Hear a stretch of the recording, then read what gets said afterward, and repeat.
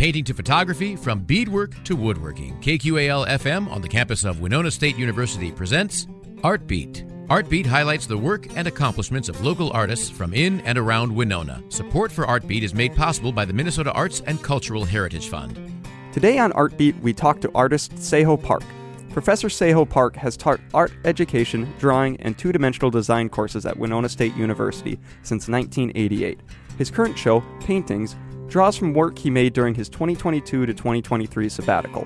Professor Park attended an artist residency in Seoul, Korea for much of his sabbatical year and exhibited in Seoul several times while on leave from teaching.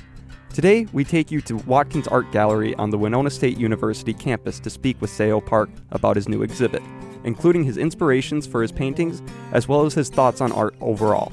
I'm Ryan Flanders.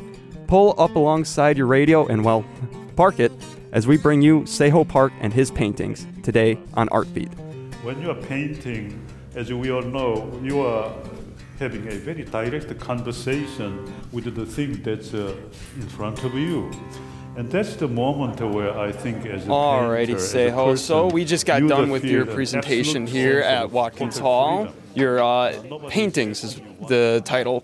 And so you spoke a little bit about like the history of painting during your speech there. What is the importance of the medium of paint for you? Medium, I use acrylic as my main medium, and something I like about the medium is, this is a new medium, an invention of the middle of the 20th century. Before that, people had to use oil paint. Even today, many people still prefer, using oil paint. I started with the oil painting, but to me personally, you have to use the oil paint, and then when you finish a painting, you have to give enough time for the oil paint to dry, so that you can, move your picture around and do something more to it. Well, it can have good points and negative points. The good point is because the oil paint is not drying fast enough, you can always change the colors and shapes all the time. But at the same time, if you are a person who's making pictures at a very fast speed, in that you finish one painting and go to another painting right after that, then you have to wait until the first one would have to be totally dried, so that you would do something about it before you move on to another project. So I thought for me to be a lot more efficient in terms of the way I manage the time given to me to be continuously creative, I thought maybe I need a medium which would dry faster, dry in a speedy way, according to my desire. And that's when I discovered this medium, acrylic paint. And it is water-based, but it's basically a kind of emulsive material, meaning it is a mixture of watery substance and oily substance put together. When it's wet, you can use it as a typical paint or even watercolor paint. But when it dries, it leaves a permanent skin. And the thing is, it dries so fast. Sometimes within 10 minutes, within 20 minutes, it creates a wonderful, the permanent skin tone over there. So that, became a kind of a merit that I can utilize. I can, use as the positive, productive point that I can apply in my picture making. So I'm still using the acrylic paint. Yeah. And so do you mainly stick to acrylic paints then? Yeah, acrylic paint. And I also use a watercolor paint. I also do drawings with a pencil and crayons sometimes, pastels. But acrylic paint is my major medium that I use all the time. Yeah. Cool. All right. So what are some of your inspirations for some of these pieces here? As someone said during the talk, I think nature, the way things in nature are coexisting, teaches me a lot. And then, so I say nature teaches us how to see art, and art also teaches us how to see nature. So although my pictures do not directly portray things from nature, the way all those visual elements are put together should remind us of the way all the living and dead objects in this whole world are coexisting. When you have the mountain, you have the sky, you have the river. When you have a springtime, you have a winter, you have a summer and a fall.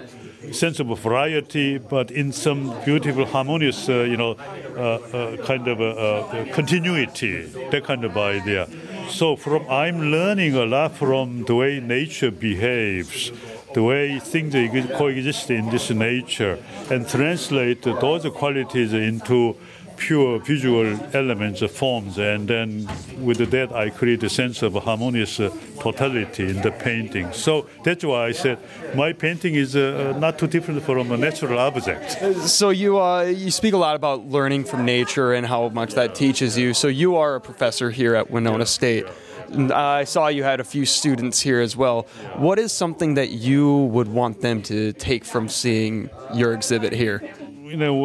There are a number of points I can let them think about, carefully and deeply, starting with the fact that, as I said earlier, being creative as an artistic person means that you know, or you are supposed to create a space-time for you to be totally free your imagination, free with your creative action. So that you can see yourself as a totally free person using your own decision making to do whatever you want to do. So recognizing a sense of total freedom has to be the beginning point as an artist. The second point, to think carefully about the meaning and nature of the language beauty. I talked about beauty. Because, no matter what style, no matter what conceptual background, when you are dealing with creativity as a visual artist, you have to deal with the things that you have to make so that you can see, making something seeable. So what kind of a seeing experience are you dealing with? Do you have to deal with? That has to be another very powerful point that my young learners must, keep in mind and then do something about that idea. The third point, I guess, would be recognizing that whatever you do, whether you are, an artist of a storytelling quality, so-called narrative art, whether you are doing a narrative art or purely formalistic art, meaning you do not have any storytelling quality at all, you just are interested in the way your picture comes up with a very unique composition, unique structure. All those things, whether this or that, they are already narrative enough, meaning they have their own stories, or they represent the stories that are existing by way of dramatizing it, beautifying it. They are all about themselves, starting with this narrativity there, narrative quality. So you are creating in your work, basically making a story. What kind of story? That's what you are going to decide and come up with. Okay, but that's the idea. Those are three ideas. I think I'll tell my students to keep in mind and revisit. Yeah. And so then you spoke a lot about navigation and how the pieces kind of work from piece to piece, and they're all titled Navigate A through G. Is that so? The same titles. Well, navigate means basically those elements are navigating. When I'm painting, I go into this space. It's like I start my own navigation. Because I'm moving about, by leading all the lines and tones and brush strokes here and there. So I'm going to places. A painting is a situation, a space, a time where I can go from here to another dimension. Well, in another way of putting it, the painting I make is a kind of space and time I create so that I can go and see and experience, live in. That kind of idea. In that, I'm moving. I'm transporting myself into the the space. Also, in the picture itself, there are many elements, lines and short, small lines, big lines, and colorful shapes and bands, things like that. They are there to generate a sense of activity, movement. That's why I say they are going places, right? That's why I came up with this idea of navigate. Navigate meaning you expect to go to a place, whether that place is well known to you or that's a mysterious place. You are, no matter what, you are coming into the space as an explorer of a new continent, a new ocean, new place. So you have to find the safest way to move about until you reach the destination. Sometimes you know exactly where to go. Sometimes you do not know, but you are moving about, searching for a place to anchor. Your boat, your whatever it is, right? So in that regard, I thought, the way the elements behave pictorially, visually, reminded me of the idea of navigation. That's why I gave the title Navigate. Yeah. So is there a significance for the lettering or labeling of each painting? Not really. There's a kind of a danger in giving a definite title to your artwork, visual artwork.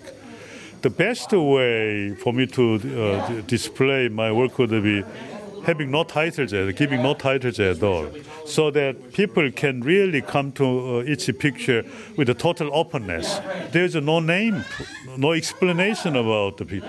I try to come up with some statement and titles because that's a part of the historically well-established sense of cultural behavior.